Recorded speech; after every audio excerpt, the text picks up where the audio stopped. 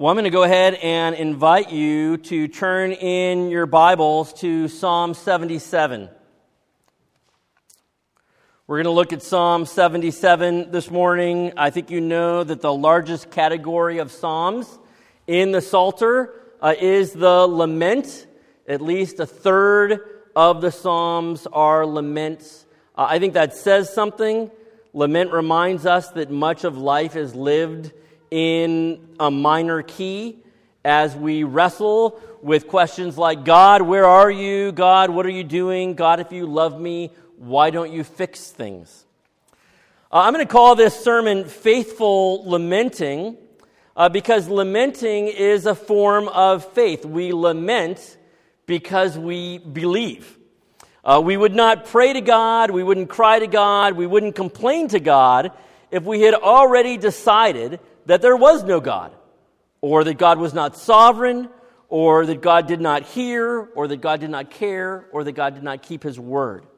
And so lament comes from a place of faith, even if it doesn't look like what most of us consider faith. So let's look at Psalm 77 together. I'll tell you in advance, if you're reading the ESV, I am going to read the alternate translation of verse 10, and I'll say something about that in the sermon. Psalm 77 to the choir master, according to the Jeduthun, a psalm of Asaph. I cry aloud to God, and he will hear me. In the day of my trouble, I seek the Lord. In the night, my hand is stretched out without wearying. My soul refuses to be comforted. When I remember God, I moan. When I meditate, my spirit faints. You hold my eyelids open. I am so troubled that I cannot speak. I consider the days of old, the years long ago. I said, let me remember my song in the night. Let me meditate in my heart. Then my spirit made a diligent search. Will the Lord spurn forever and never again be favorable? Has his steadfast love forever ceased? Are his promises at an end for all time? Has God forgotten to be gracious? Has he in anger shut up his compassion?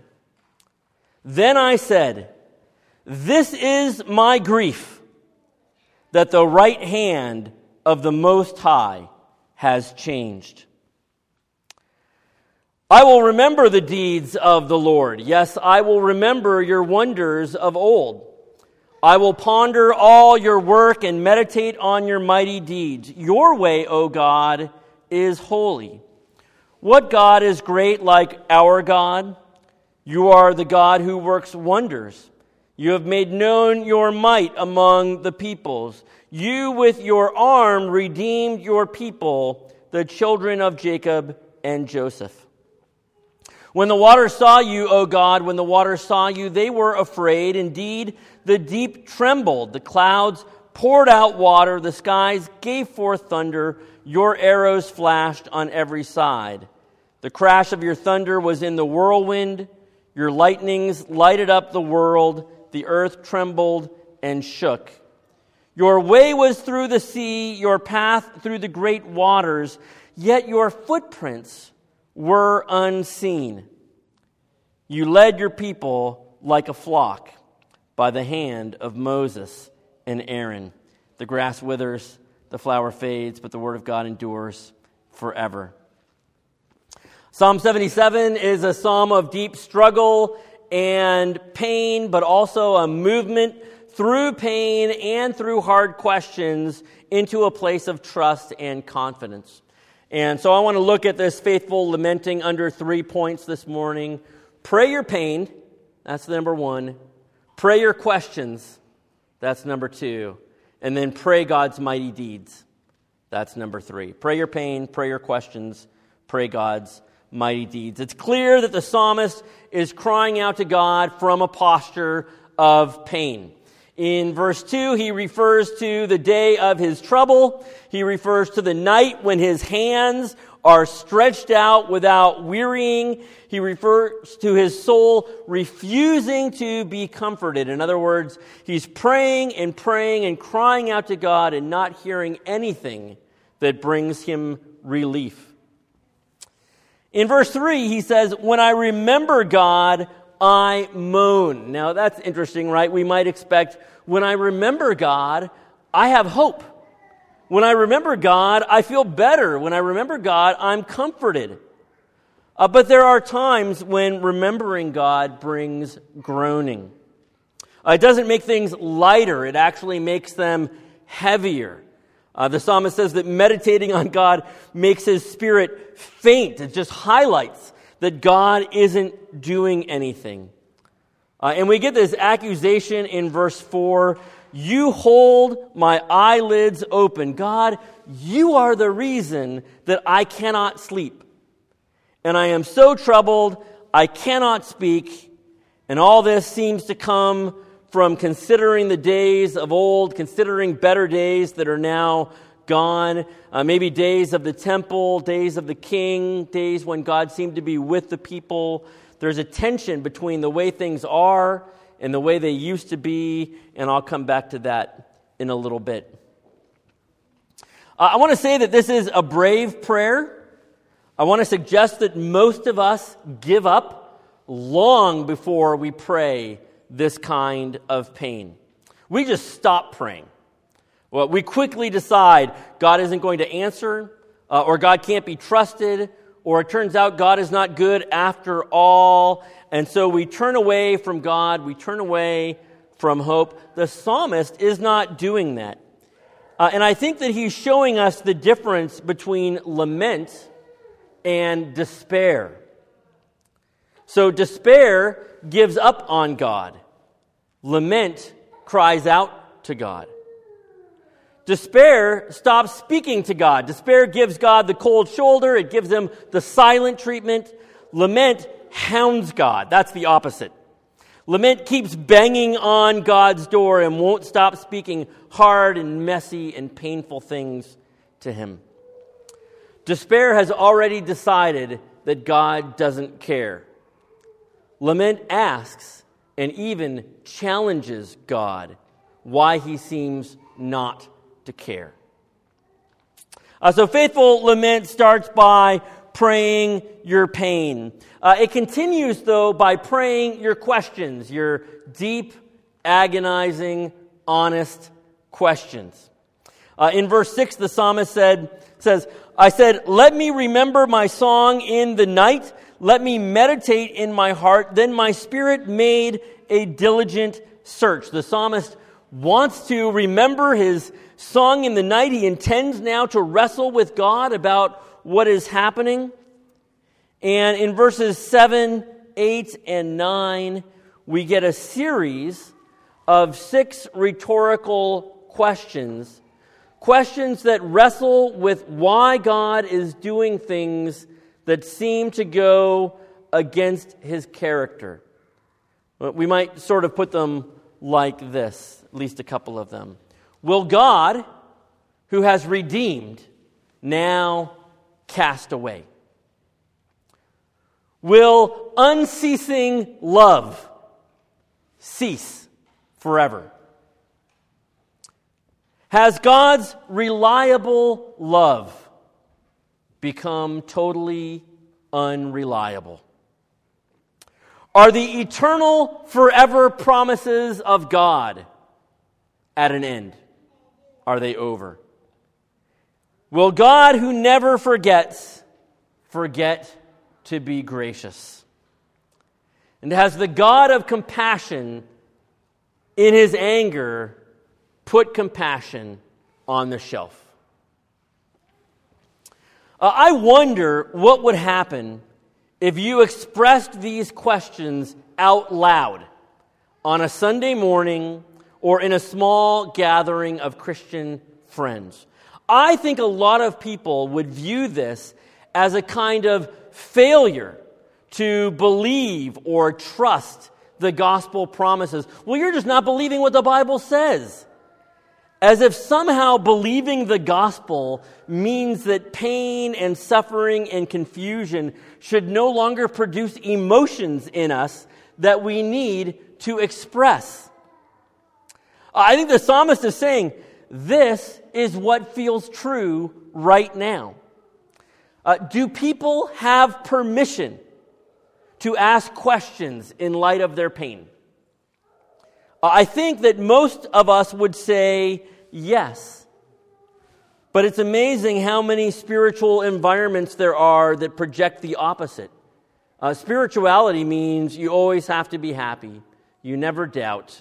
You just put on a happy face. Every day and every way it gets a little better. Hey. We don't have to wrestle with whether it's okay to bring honest questions into God's presence because we see it right here in the psalm. Now, admittedly, this probably shouldn't be the only way we talk to God, but when we're in pain, God is strong enough to take it. If we can't talk to God honestly about our pain, we will not talk to Him at all. So these 6 rhetorical questions are really one question, and that is, has God changed? And I know, especially if you're reading the ESV or the NIV, when you get to verse 10, it sounds like this great affirmation. Then I said, I will appeal to the years of the right hand of the Most High. Doesn't that sound bold and exciting? But you've got that marginal note. The Hebrew is a little complicated. I'd be happy to talk to you about it afterwards if you want to. But note the alternate translation, this is my grief, that the right hand of the Most High has changed. This is the way a number of versions translate it. This is my sickness. This is what pierces me, that the right hand of the Most High has changed. Or Eugene Peterson in the Message, always worth reading just to see how he does it. Just my luck. I said, the high God retires just at the moment I needed him. And I think that this is the right translation. I won't go into all the reasons. I think that this is the right translation. By the way, just so you know, I couldn't find anywhere in Jewish sources, in Rashi, in Midrash, I like this stuff, I looked, where this verse was translated or interpreted the way it is in the ESV, in the NIV. Which might say something because Paul in Romans 3 reminds us the Jews have been entrusted with the very words of God. So here's the thing we lament. Here's our grief, that the right hand of the Most High seems to have changed. And as the psalmist, as Asaph, or the school of Asaph, is praying this, I want to make sure that we note, he's not expressing private, individual grief. Now, it's not wrong to read this psalm and use it for our private, individual griefs, but the psalm is not about that. The psalm is about corporate, national grief.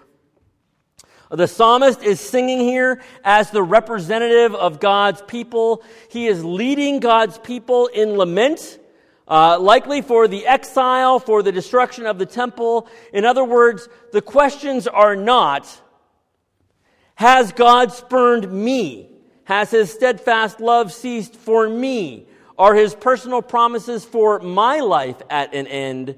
The questions are, has God spurned us?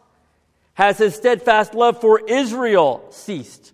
Are His corporate promises for His people at an end? And this is a psalm about the sad and desolate state of the people of God. What am I to think when there's no king? When the temple is in ruins, when the wall is broken down.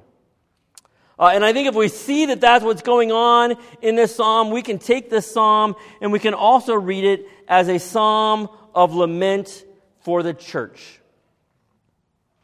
If the gates of hell won't prevail against the church, Why does it look like that's what's happening? If the church is a pillar and a bulwark of the truth, why does she seem often so dull to the truth, so captured by things that are not the truth?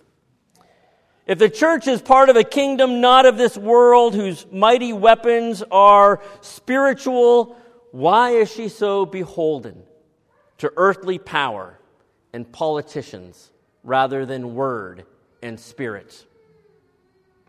When people have crises of faith and when they walk away from the church, it's often because the promises of Scripture and the reality on the ground seem so different. And the right response is not to walk away, and the right response is not to deny that there's a problem. Like the meme, this is fine, everything around you is burning. This is fine, everything's all right. The right response is lament. And I think there is plenty to lament about the state of Christ Church right now. There are a lot of churches that have gone through painful splits. A lot of churches seemingly unconcerned and unburdened by injustices and suffering. A lot of churches that are more about protecting people's political sensibilities than challenging cultural sins and idolatries. A lot of faithful pastors who are deeply discouraged, and a lot of unfaithful pastors who stoke the worst impulses in people and get acclaim for it. We often weep and get distressed for ourselves and for our lives. Do we weep and lament for the state of God's people? I hope we feel some of this distress. The psalmist, as the worship leader of Israel, feels this distress. And there is one person who felt it and feels it even more deeply than the psalmist.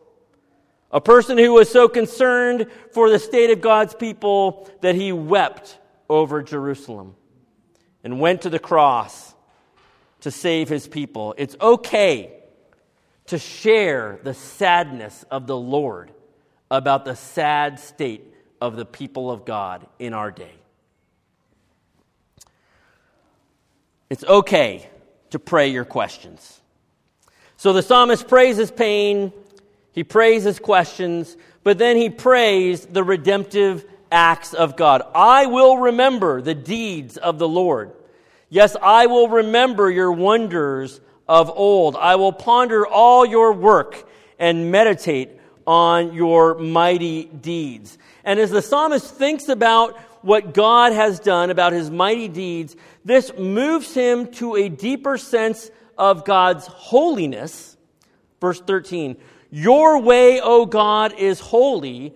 What God is great like our God? And that God's way is holy means that it is unique, it is separate, it is distinct in how he acts. It means that God can be called upon, but he cannot be presumed upon. It means that God is free to do things that conform to his holiness, even if they don't conform to our expectations or desires. The psalmist remembers the great redemptive act that defines Israel as a people. It's the Exodus, verse 15. If you look and following, you with your arm redeemed your people, the children of Jacob and Joseph.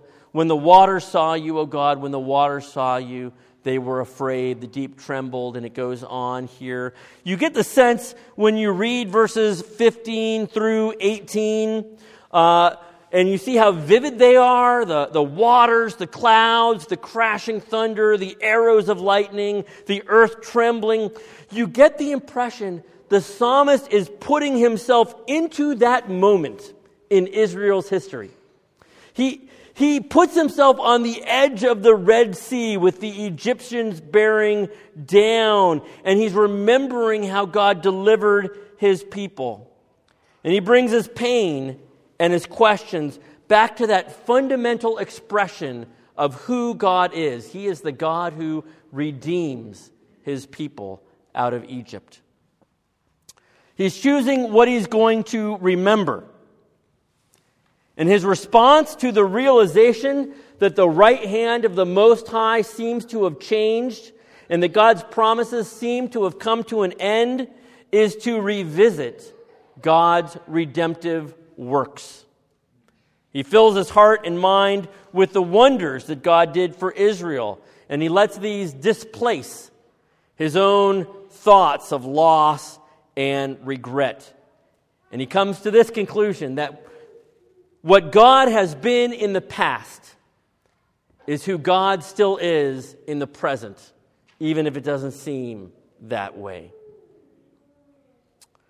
Certainly for the church, remembering the fundamental acts of God's redemption means coming back in our lament to the cross of Christ, taking our hurts and our pain and our questions and standing underneath the cross and seeing ourselves there as the Son of God dies for us, the place where God has proven his love and his character and his faithfulness, the place where we can say, if God loves me here in this moment, as Jesus is dying on a cross, I know that God loves me in every moment, and I can trust him no matter what is going on in the world, because God is for us.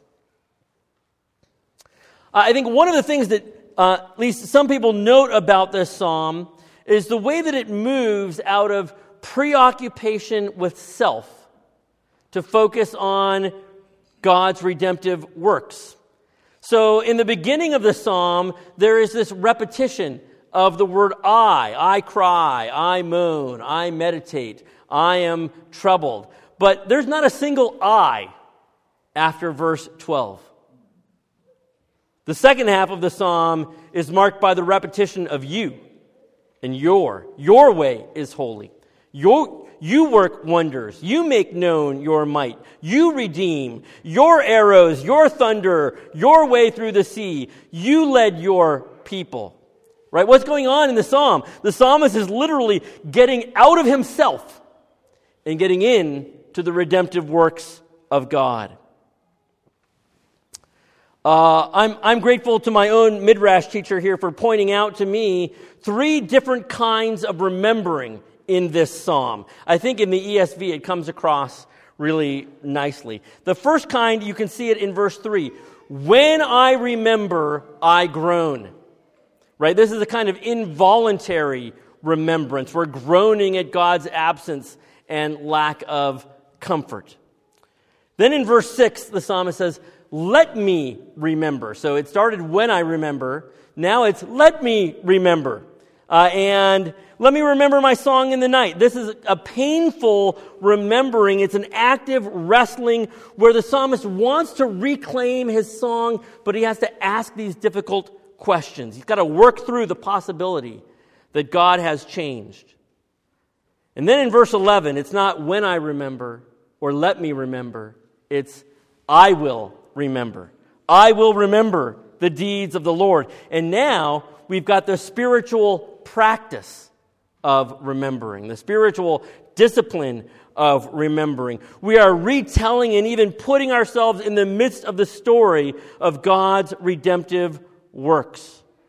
And I think it's so interesting because when you get to the end of the psalm, nothing is technically resolved for the psalmist. None of the issues of verses 1 through 6 have been dealt with in the way we normally think of dealing with something, solving something. But there is a new trajectory. And the psalmist has moved from involuntary remembering to painful remembering, and now has arrived at the spiritual practice of remembering. He has moved out of his subjective feelings, and he's moved into the objective work of the Lord. So I want to end with just a couple reflections on the end of the psalm. You get this amazing statement in verse 19. Your way was through the sea, your path through the great waters, yet your footprints were unseen. The sea in the Bible, of course, is symbolic of chaos and death. That's why it's good news in verse 16. When the waters saw God, they trembled. The forces of chaos and death tremble before the Lord. But what does it mean that God's way is through the sea? Well, come back to the Exodus. God does not deliver his people over the sea. He doesn't deliver them around the sea, letting them avoid the sea. He doesn't build a big tunnel and take them underneath the sea. What does God do? He brings them through the sea. God's way of deliverance is to take us through the chaos, through the suffering, through the uncertainty.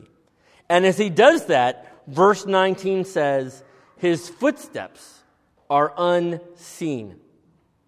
You can't see God in the chaos. You feel like you're on the edge of destruction. You feel like everything's going wrong, pain, chaos, fear, all around you. Then you remember, God's way is through the sea.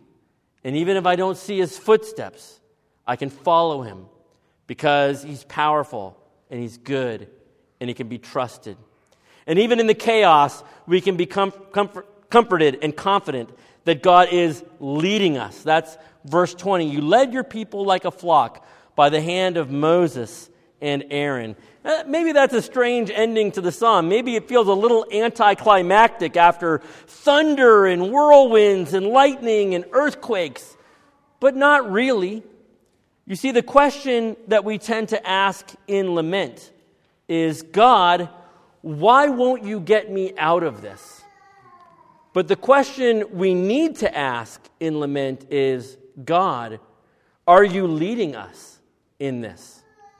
God, are you in our midst as we go through this? God, are we really following you in this? And the answer to that is yes. When you doubt what God is doing, where do you need to be? You need to be in the flock, led by the Good Shepherd, trusting that he's carrying you and he's with you. So let's be faithful lamenters. God's way is holy. He leads us through the sea. It's hard, but his promises are not at an end. They are yes and amen in Jesus, who is the revelation of his love. Let's remember his mighty deeds and let him lead us as a flock. Amen? Let's pray together.